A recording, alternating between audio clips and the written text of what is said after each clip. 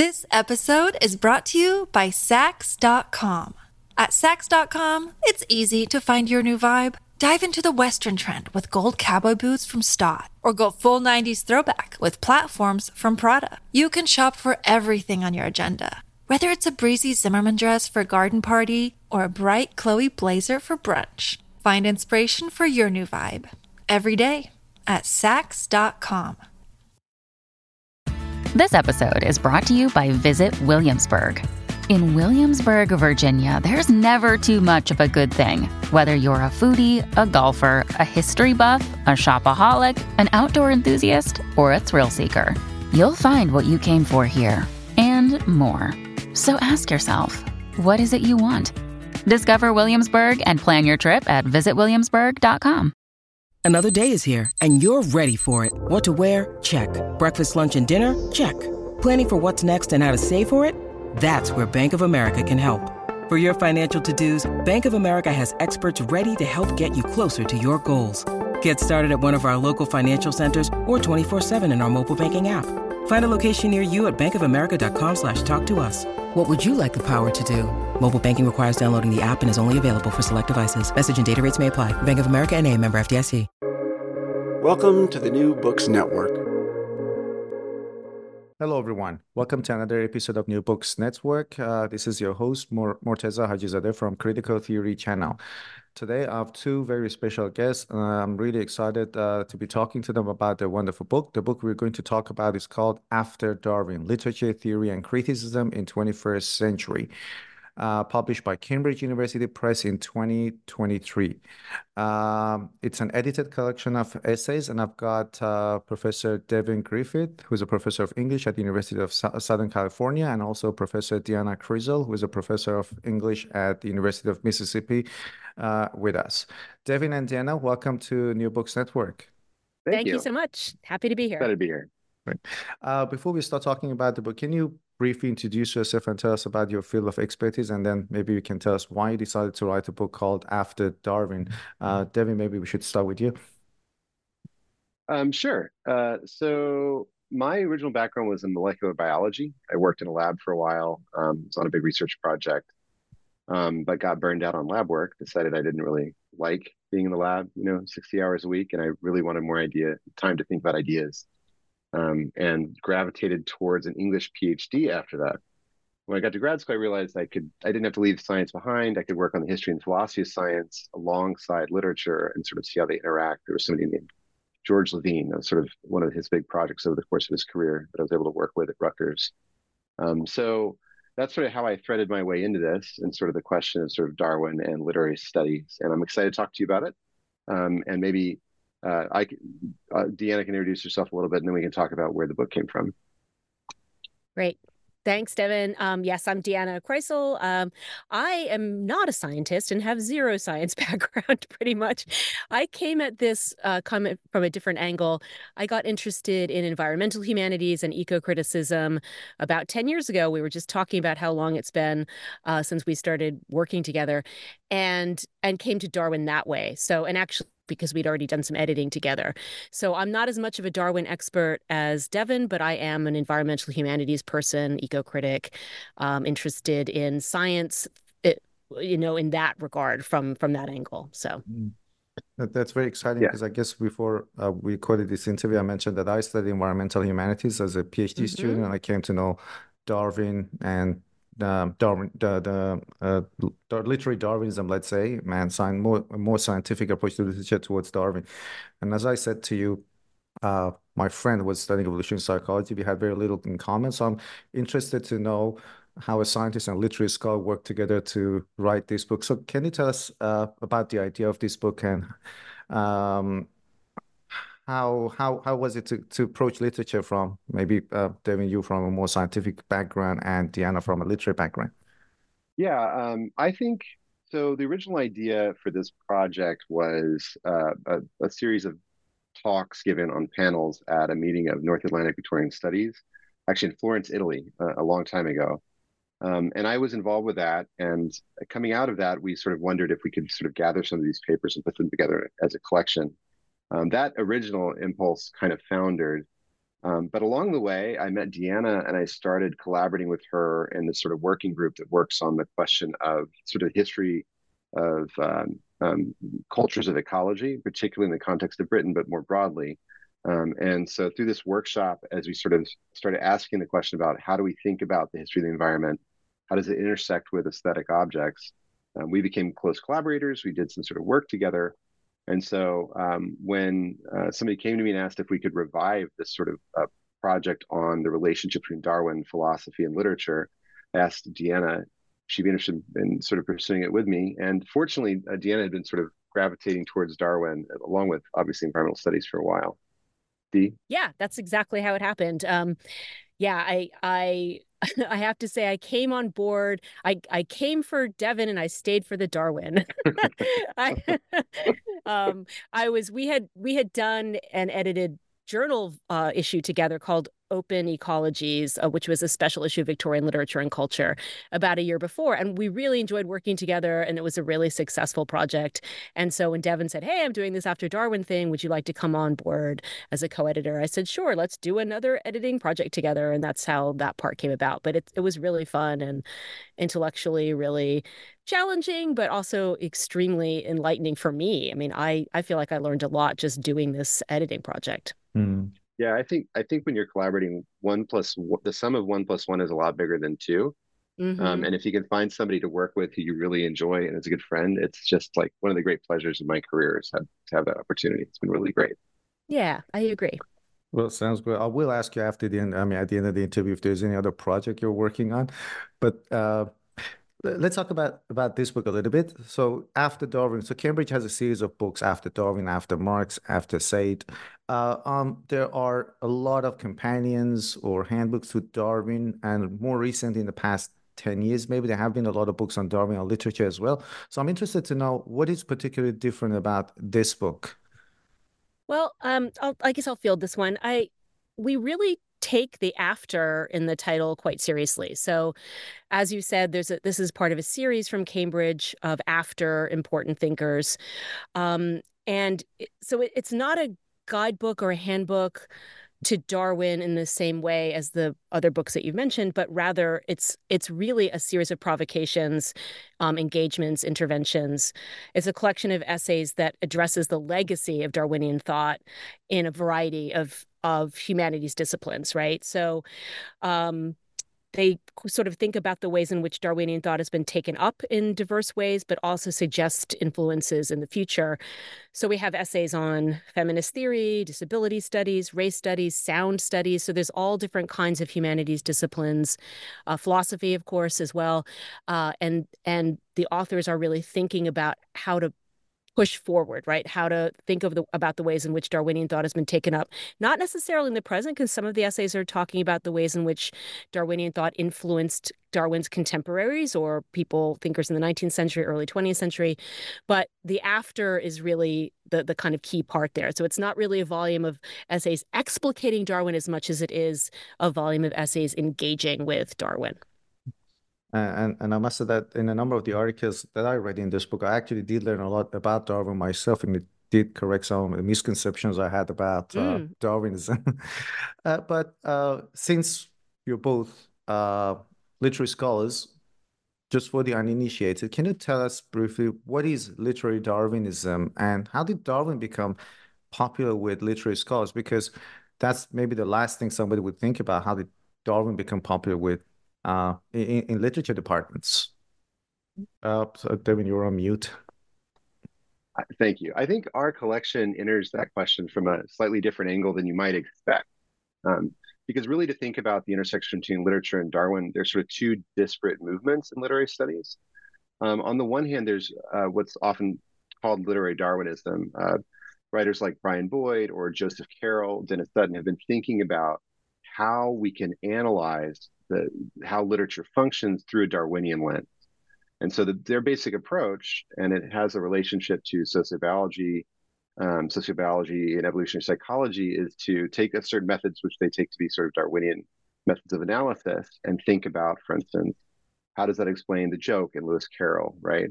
How does it explain how a romance plot functions in its character system? I, by contrast, and Deanna and this collection really come out of sort of a different orientation.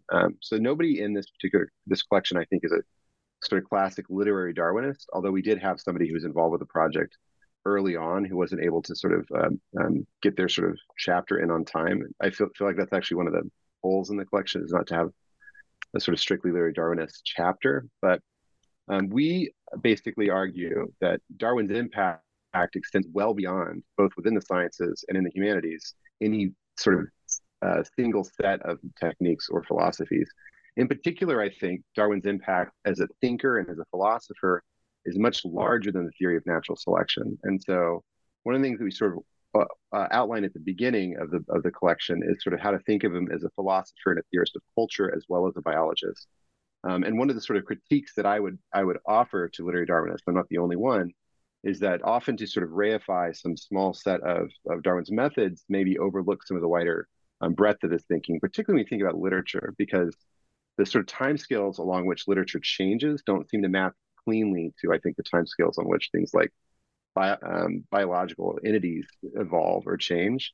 And also, I think some of the ways in which culture operates don't sort of map cleanly into sort of the kind of categories that Darwin was initially imagining. Conversely, he's interested in things like aesthetics and beauty and diversity in ways that I don't see always reflected in literary Darwinist approaches.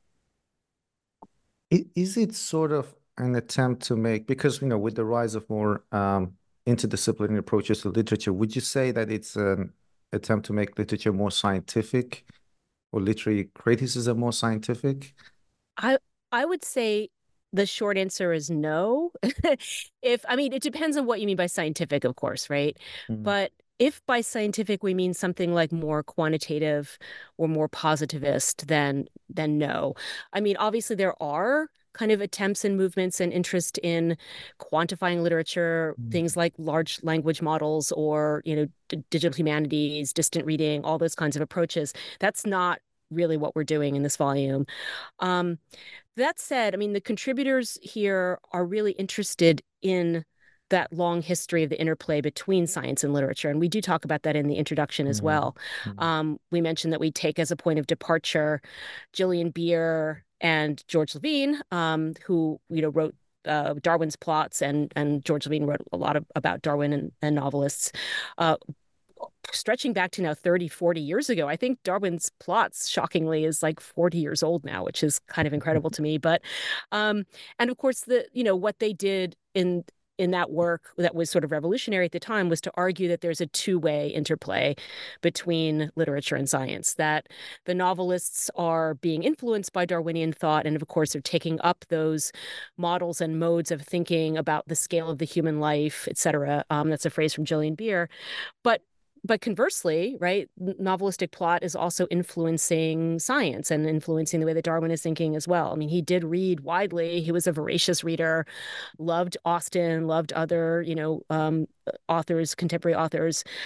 So it really is kind of thinking about that mutual influence. So that's sort of straying from the original question a little bit, but I would say we're not looking to be, I personally anyway, maybe Devin has a different answer to this, but I personally am not interested in trying to make literary study more scientific in that reductionist way, right? But rather thinking about the ways in which they're mutually influencing, mutually constitutive, it's a two-way conversation. Oh, you're muted still, Devin. Sorry. This episode is brought to you by Saks.com. At Saks.com, it's easy to find your new vibe. Dive into the Western trend with gold cowboy boots from Stott, or go full 90s throwback with platforms from Prada. You can shop for everything on your agenda, whether it's a breezy Zimmermann dress for a garden party or a bright Chloe blazer for brunch. Find inspiration for your new vibe every day at Saks.com. When you need mealtime inspiration, it's worth shopping Kroger, where you'll find over 30,000 mouth-watering choices that excite your inner foodie. And no matter what tasty choice you make, you'll enjoy our everyday low prices, plus extra ways to save, like digital coupons worth over $600 each week. You can also save up to $1 off per gallon at the pump with fuel points. More savings and more inspiring flavors make shopping Kroger worth it every time. Kroger, fresh for everyone. Fuel restrictions apply. That's really well put, Dee. I think that one way to think about it is if literary Darwinism tries to take scientific methods and apply it to literary study, this other sort of approach to Darwin we're talking about takes sort of literary historical and philosophical methods and applies it to thinking about the history and practice of science, right? Mm-hmm. So how is it that the scientific imagination is structured by the sort of conceptual and imaginative protocols that they derive from literature? Mm-hmm. And so it is sort of completing the circuit, doing something more two-way. I mean, one of the things that Beer and Levine were responding to was an earlier generation of scholars who were thinking about the history of ideas, figures like A.O. Lovejoy, who really were focused on the question of how scientific practice shaped ideas in the wider culture. And their argument was, well, let's flip that question around and ask how literature affects science. And Darwin ends up being a really wonderful example of this, precisely because his work is so deeply imaginative and engaging and so wide-ranging in both the sort of attempt to grasp the natural world and what he observes, but also communicate in an effective way to his readers. In the introduction of your book, you talk about how the idea of struggle for existence is often misunderstood. So how did Darwin originally look at it, and why is it that it's generally misunderstood by people? I'd be happy to take this one. So it turns out struggle for existence isn't a term that he coined. Actually, Charles Lyell, the geologist who was one of Darwin's mentors and also sort of a founder of modern geology, coined this phrase in precisely the sort of sense we usually take it to mean. He was looking at the way in which creatures struggle in the world against each other, and he was starting to think already about what the consequences were for those creatures over the long run. What's really important, though, in the case of Darwin, is when Darwin first introduces that term in The Origin of Species, he initially says one will tend to think of this in the sense of two creatures struggling. But he says more basically, we should imagine it rather as the struggle for all life simply to exist. And the example he gives, which is really telling, is the example of a plant struggling to survive on the edge of a desert. What he really wanted to emphasize is even though we're always focused on these narratives of competition, more basically, life itself struggles to hang on in the face of the sort of remorselessness of wider natural systems. You know, he's writing really right at the cusp of people understanding what the implications of entropy and thermodynamics are, something that Darwin himself, I don't think, ever really conceptualized or understood. But I think he recognized that essentially, in a widest sphere, the natural world is not hospitable to life. And so the ability for life to hang on and proceed and thrive, that's the more basic boundary condition for life itself. And within that wider boundary condition, individual struggles between organisms are one case. But he was also equally focused, and I would say in the second half of his career, far more focused on the question of cooperation and mutual evolution between things like pollinators and flowers. And I'd be able to say more about that, but I think missing that side of Darwin's thought and that sort of turn towards ecology and interrelation and a form of cooperation is one of the great sort of injustices done to his legacy in a lot of sort of popular science, even I think sometimes by some scientists. Mm-hmm. And well, I'll go back to what Deanna said earlier. She talked about how Darwin was an avid reader himself and he loved literature. And I could be wrong, but I read somewhere that he didn't like Shakespeare very much. But I could be wrong, but that's what I read. I read a quote from him. Anyhow, so Darwin also, not only Darwin, but I guess a lot of scientists at that time, but let's talk about Darwin. He also used this literary style to convey his ideas. So how did he consider fiction? What did he think of fiction? Was it antithesis to fact or science? Well, about that literary style, first of all, I mean, I think this is something that is very striking to people, maybe if they haven't actually read Darwin himself, right? I mean, a lot of people know about Darwin's ideas or they come to them second or third hand or through summaries or whatever. When you actually read Darwin, it's surprising, I think, to a 21st century reader expecting or, who has a kind of set of expectations of what scientific writing is like. Darwin's writing is really literary and creative, right? He uses storytelling in order to kind of convey some of the information that would be difficult, I think, for his readers to capture otherwise. So, for example, these kind of vast timescales that he's talking about in that Lyellian geology sense, right, of like trying to kind of imaginatively sketch out for his readers what those kinds of timescales are like, or fleshing out where there's gaps or fissures in the historical record, the fossil record, et cetera. He fills those in. He fills in those ideas with a kind of creative style. His writing is full of literary devices. He uses like sophisticated fictional techniques.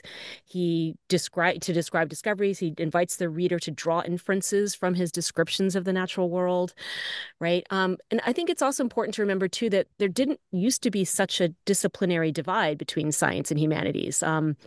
Darwin was not, he doesn't have a PhD in biology, right? He was trained as a doctor, sort of. I don't think he actually even finished his medical degree, right? Or maybe he did, but he never really did anything with it. No. And, he just hops on a boat and decides, I guess I'll just go be a naturalist. This is one of my favorite things about 19th century scientists is that, they just wake up one morning and decide, I'm a cell biologist. I'm going to go get some vials and start collecting stuff. And lo and behold, they're a cell biologist. That's, basically the story of George Henry Lewis, who's George Eliot's partner. So I think, he's a passionate amateur who becomes an extraordinarily important scientific thinker. And I think that's also reflected in his writing as well. His writing's actually really beautiful. As literary scholars, I think one of the reasons that we appreciate him and are attracted to him is because he is a good writer. I actually, in anticipation here, I actually went and looked up again the ending of The Origin of Species. That's a very famous quotation about the tangled bank. And so I'm just going to read a little bit here. From the war of nature, from famine and death, the most exalted object which we are capable of conceiving, namely the production of the higher animals, directly follows. There is grandeur in this view of life with its several powers, having been originally breathed into a few forms or into one, and that whilst this planet has gone circling on according to the fixed law of gravity, from so simple a beginning, endless forms most beautiful and most wonderful have been and are being evolved. I mean, that's just lovely, right? I mean, I think it's, a testament to that kind of education, right? That kind of, all around sort of humanist / scientific education where there wasn't such a division between the two and there was an appreciation for the literary. And I think we really see that in his writing. How about philosophy? It's impossible to read the history of philosophy without coming across the name of Darwin. Did he consider himself a philosopher or more an empiricist? Or why is it that his works have been more associated, have also been widely discussed in philosophy as well? That's a great question. The short answer to that is yes, Darwin was a philosopher, and he would absolutely hate it if we called him so. He, I think, really went out of his way to avoid being perceived as a philosopher. He was writing in a time when there had been a really hard turn towards a more empirical, increasingly professional Baconian scientific method. Everything was supposed to be inductive rather than deductive. And so one of the reasons why it took him about almost 20 years to sort of work upon the basic theory and then finally publish The Origin of Species, and he would have taken far longer if he wasn't anticipated by Alfred Russel Wallace, is simply that he wanted to assemble enough facts and observations through this wide network of correspondence that it didn't look like a theory anymore at some basic level, or at least it didn't look so speculative. And there are lots of good reasons for that. One of the most important, I think, is his grandfather, Erasmus Darwin, who was a major philosopher and poet and medical scientist. And his grandfather felt no compunction at all about publishing wildly speculative theories at the close of the 18th century. And with a sort of conservative turn in science and in politics and in culture, his grandfather was sort of excoriated for his sort of radical thought, political thought, as well as philosophical ideas. Darwin's entire family, I think, took a lesson, which is you can't be that kind of thinker, at least not publicly. That said, when you go look at Darwin's journals, or when you look at his letters, you see how sort of wildly fanciful and speculative he actually was. The Darwin Correspondence Project has a lot of their stuff already online, so you can sort of look through his letters. There's a wonderful website called Darwin Online that sort of has his journals all digitized, so you can look through his notebooks as he's sort of working on evolution. And it's really, really fun to watch him speculate, imagine, and theorize. He called this building castles in the air, a phrase that pops up all the time. So he understood himself, I think, as a theorist, as a speculator. He was afraid of the term philosopher, right? But ultimately, one of the things I'm really excited about our collection getting across is the sort of philosophical underpinnings of the ideas he's working with are really profound, and we're still coming to terms with them today. And you can see that and sort of track it out in terms of his impact on different philosophers, right? So one of the points we make is figures like Nietzsche or Whitehead or Freud, all of them understood themselves as working in one way or another in the sort of shadow of Darwin and Darwinian philosophy, whether it comes to thinking about the evolution function of the mind or thinking about what's called process philosophy, which is sort of thinking about the sort of processual nature of both living creatures and sort of the wider natural world. I think he posed a lot of provocations to philosophy that we're really still trying to deal with. And I think at some level, he's going to stay for a long time and continue to be this engine of philosophical ideas, precisely because he was confronting something so radically new and challenging that philosophy and humanists in general are still trying to wrap our heads around it. Yeah, I'll just jump in really quickly and say I think this is a really huge topic, but what you mentioned, Devin, the part about Darwin's own anxieties about how he's being perceived as a scientific thinker. It's really interesting to me to think about how he's really kind of at this fulcrum point in the 19th century of that shift from the amateur, grandiose speculator, right, to that highly, we see this in political economy too, with the shift from political economy to economics, with the rise of the marginal utility theory and calculus and all that good stuff. That's actually my specialty. Original specialty is political economy and economics in the novel. And he's really just kind of right there. So you can see he has kind of one foot on each sand dune, right? Where it's like, he has this kind of speculative philosophical tradition that he's working in, but also that sort of anxiety almost about being perceived as a professional, just as those shifts are taking place and professionalization is happening in the university, et cetera. So he's a really interesting figure for that reason too. Yeah, I love that, Dee, because the sort of relation between economy and ecology and ecosystem science remains sort of so important today in terms of thinking. And for me, if I had to put a marker on sort of the most important sort of philosophical challenge that he introduced, I think it's the problem of ecology itself. By which I mean, up until Darwin, more or less, people believed in some sort of benevolent force or entity out there holding natural systems together, that they were sort of wired providentially to work at some basic level. And Darwin stripped away that confidence or belief. And the problem that we still wrestle with today is how do we understand the complexity of what we see around us in nature? Also, the complexity of human impacts on nature in terms of pollution, global warming, and environmental degradation. How do we understand that complexity? I think one of the things, this sort of gets back to the question of his relationship to literature. One thing I've been thinking about a lot is how when we tell stories, we tend to emphasize conflict. And there aren't a lot of great models for storytelling structures which are about sort of cooperation, right? Because structures of conflict precipitate sort of crises and resolutions, right? They sort of, at least in the Western tradition, sort of hold together a lot of the components of narrative theory. And as Darwin sort of tried to figure out how does he describe the world around him, I think he was really sensitive to his tendency to fall into that trap of constantly describing what he was seeing in terms of conflicts between organisms, which is why I think that struggle for existence metaphor is so interesting. I think he saw that beyond these narratives of competition, there's a wider question of interaction and sort of transformation and emergence that there just weren't great models for. And I think that truthfully, in biology and modern ecology and evolutionary science, people are still trying to figure out how do we explain the development of these systems, their complex interactions, without resorting exclusively to competitive models, right? And that's a problem he really, I think, saw, and he spent the second half of his career trying to figure out. And I think we're very far from really having a satisfactory answer to it. What about the role of aesthetics? That's another aspect of his works that you discuss in the book. What is the role of aesthetics in his writing? I'll take a stab at this, although I know Devin has a lot to say about this as well. I mean, most There's actually been a bunch of interesting work. I mean, I think primarily first of Elizabeth Gross and other people writing about Darwin's aesthetics in terms of feminist theory and philosophy. But most discussions of Darwin's aesthetics focus on the descent, which is where he developed, of course, the theory of sexual selection or mate choice as a crucial piece of the evolutionary mechanism, right? So alongside natural selection, there's this other force or this other kind of mode.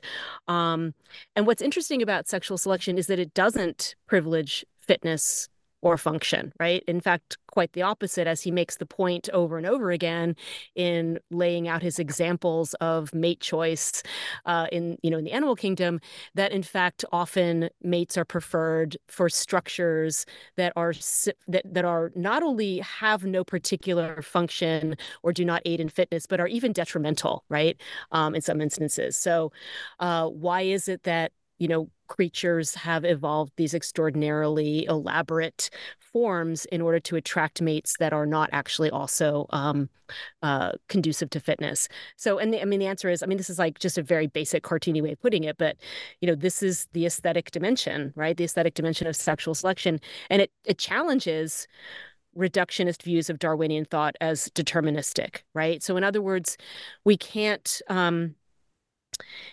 To go back to that kind of literary Darwinist thing that Devin was talking about before, if, one of the things that evolutionary psychology kind of gets into a little bit of trouble with, or is often challenged or pushed back against, is this idea that there's a very deterministic there's evolutionary changes happened in the past, and that kind of sets the program for the future, right? That because this particular set of behaviors or structures or whatever helped us in in the Neolithic period or whatever, the Paleolithic period, that therefore they're kind of set in stone. Sorry, no pun intended. Set in lith, and there's no room for further development, and then of course that raises the whole can of worms too about acculturation versus physical structures, etc. But anyway, to kind of get back to the aesthetics thing, that love of excitement or novelty, that's the phrase that Darwin uses, introduces a kind of, in addition to aesthetic pleasure, a notion of radical uncertainty or even freedom, right? And so I think there's a whole kind of huge like I said, body of work about this that thinks about the interplay relationship between, say, feminist theory or even race studies, et cetera, and that aesthetic dimension of Darwin's thought. So that's just a kind of an opening salvo, and I'm sure Devin has more to say about this because I know it's kind of a pet topic. Oh, yeah, it's something I'm totally fascinated by and working on currently. But I want to pick it up right where Dee left off there, which is thinking about the relationship between aesthetics and race. Within the humanities, in general, I think there's a lot of awareness and sort of focus on studying how do certain sort of aesthetic paradigms privilege certain races over others, or even more specifically, kind of generate racist ideologies and perpetuate them over time. And one of the really interesting accounts that we've received or readings of Darwin that sort of been developed over the last 20, 30 years is an analysis of what he's doing with aesthetics as sort of an anti-racist way of thinking about nature. And so, Kwame Appiah first made this argument. We've got a great chapter by Ricardo Brown in our collection where he really lays this out. But what they point out is that in The Descent of Man, Darwin argues that the variety of humans' tastes, the fact that different people like different things, is a sort of a window into how we differentiate sort of phenotypically just in terms of how we look. And his argument is entirely superficial. In other words, the basic structures that anatomists pay attention to for species differentiation, and humans are all the same. So he's very deeply committed to the idea that humans are all the same. We just superficially look different. And he uses aesthetics as a way to explain that rather than as a way of arguing that there's some essential nature that distinguishes between the races, right? So for him, thinking about the variety of people's tastes and how divergent that could be and the directions it could lead is a way to argue against racial essentialism, which I think is sort of important and sort of still an important sort of opening for a way to think about the sort of liberatory potential of an aesthetic theory as over against sort of the modern history of racial thinking. And the other direction that I'm really interested in too, and I think it sort of dovetails with it, and Elizabeth Gross is somebody who helped me see this, is that Darwin basically starts working on aesthetics right after The Origin of Species when he turns to the question of flowers, or actually he doesn't so much turn to it. He's initially trying to write a bigger book on biology and natural selection, but he gets kind of captured by his fascination with flowers and their pollinators. And as he sort of explores sort of how orchids are, for instance, fertilized by wasps and other insects, he realizes that all this beauty in the natural world in terms of floral life isn't meant for us. Up until that point, there'd been a really strong commitment to this notion of the natural world, and especially its aesthetic dimension is for human perception, designed by God. Sort of philosophers like Thurl of Shaftesbury actually made our ability to sort of appreciate beauty in nature, the thing that made us human and distinct from the animal. And he sort of argued forcefully animals can't appreciate beauty. Darwin sort of demolishes that by arguing that precisely what we respond to in a flower has some relationship to what a wasp sees or what a bee sees. And that sense of appreciation, desire that we feel has a kind of connection to what those insects feel. He even argues that plants have kind of feelings and sensations too. Even more radically, he's arguing that there is a sort of sensorium for plant life, and that sensorium can be sort of accessed and studied by means of our own engagements with those plants and thinking about the way that they sort of engage with the world around, which is a really radical proposal, I think, by itself, because it demolishes a lot of our claims to distinctions between plant and animal life on the one hand, and then between the animal and the human on the other. But the sort of further turn to that, I think, is from that point forward, he's really focused on not just the aesthetic, but other modes, but the aesthetic's a great example. How does that open a window into the way that ecologies interact in general, right? How is it that we can use the sort of aesthetic systems that underwrite nature as a window into what sort of holds these systems together in the face of a sort of unfriendly, wider cosmos? And so I think that's a problem he keeps pursuing. And there's, I think, tons of room for us to pursue it today. There's an anthropologist named Eduardo Cohn who wrote a book called How Forests Think, which is all about the sort of semiotic systems that hold together nature and sort of our engagement and immersion in those systems. And I think more fundamentally, Darwin offers a way to think about aesthetics itself, our perception, not just of beauty and pleasure, but also of pain, sort of our sensations and our engagement with the natural world through those sensations, as something that pulls us into the natural environment and exposes the way in which we're immersed in it, rather than something that sort of makes us unique or abstracts us from nature in some basic way. So I don't know, the ecological aesthetics, I think, is one way I've been thinking about it. I think that's maybe one of the more important provocations that we're still trying to work through in terms of his thinking.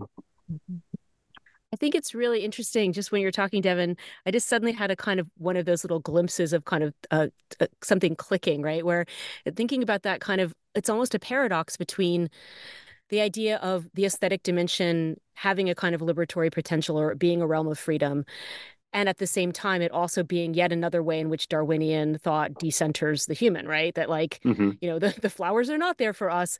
It's completely accidental or contingent that we have, you know, whatever appreciation that we have of them. They're not meant to attract us. They're meant to attract wasps or bees or whatever, right? And so here we are, kind of decentered and yet also, you know, having this kind of space of freedom. And it seems like a kind of a weird paradox a little bit, but I just suddenly had one of those little epiphanies when you were talking. I love that, Dee. I'd like, just building off of that, I would say it really focuses on the question of liberation for what and for whom, right?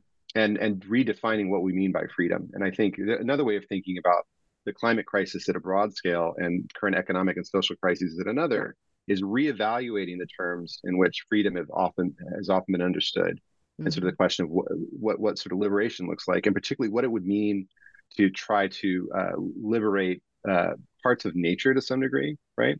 But also those who've been subject to the sort of worst depredations of extractivism and sort of our violent impact on populations and on natural systems. So I think, you know, there's a whole cluster of things here to talk about, but these are words I'm thinking about, I guess is what I'll say. You've given us a lot of food for thought, great answers to the questions. And just before we come to the end of this interview, could you broadly talk about the structure of the book? The book has 3 parts and about 15 articles. So can you broadly tell us about the topics and themes that the contributors have covered in this book? Yeah, the overall structure, it's divided into 3 parts. And I feel like, as with so many edited collections like this, of course, it's a slightly arbitrary division in that some essays could obviously belong in more than one section. But the broad kind of sections are environments after Darwin, in which we have some essays that talk about. Should we list? We can quickly list Jesse Oak Taylor. Yeah. Caroline Hovanek, Miranda Butler, and Alan McDuffie are in that section, and they're all writing roughly about environmental humanities issues, animal studies, Anthropocene issues, right? And then we've got differences after Darwin and humanism after Darwin. Maybe, Devin, I'll let you talk about those two sections. Yeah, the second part, differences after Darwin, we've got contributions by Travis Chewing Lau, B. Ricardo Brown, I mentioned him earlier, Kathleen Fredrickson, Carol Colatrella, and Waichi Dimak. And sort of, we're really focusing in here on the sort of question of how Darwin changes the understanding of what difference means in ways that sort of challenge racism, certain constructions of disability, certain understandings of sex and gender, and sort of how also he's played into the history of sort of feminist thought. So it's a really interesting section, I think, talking about the sort of power of his philosophy as a critical philosophy that sort of undermines or challenges certain sort of widely held norms in alignment with a lot of current scholarship. And the last section is on sort of humanism after Darwin, which is kind of a catch-all category, I admit, but there's some really wonderful essays by Ian Duncan, Patrick Fessenberger, and Nicholas Nodelman, Alexis Harley, Angelique Richardson, and Hans Saucy, thinking about how Darwinian theory and writing helps us rethink history and philosophy and sort of traditional sort of disciplines of humanist study. There's a really great section here too, thinking about Darwin and the sublime, and also sort of Darwin's relationship to the comparative method and the way that we sort of use analogies today, which I think he's had a really big impact on. And after that final section, we have a beautiful afterword by George Levine, who, along with Gillian Beer, is one of the great founders of sort of the study of Darwin in literature. And he sort of reflects on the collection, and also, I think, poignantly reflects on his career, having been sort of working in this area for, at this point, more than 50 years. Yeah.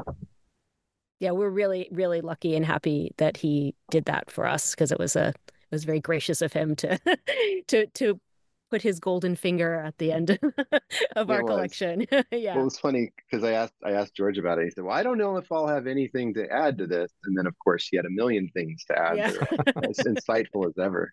Yeah, absolutely.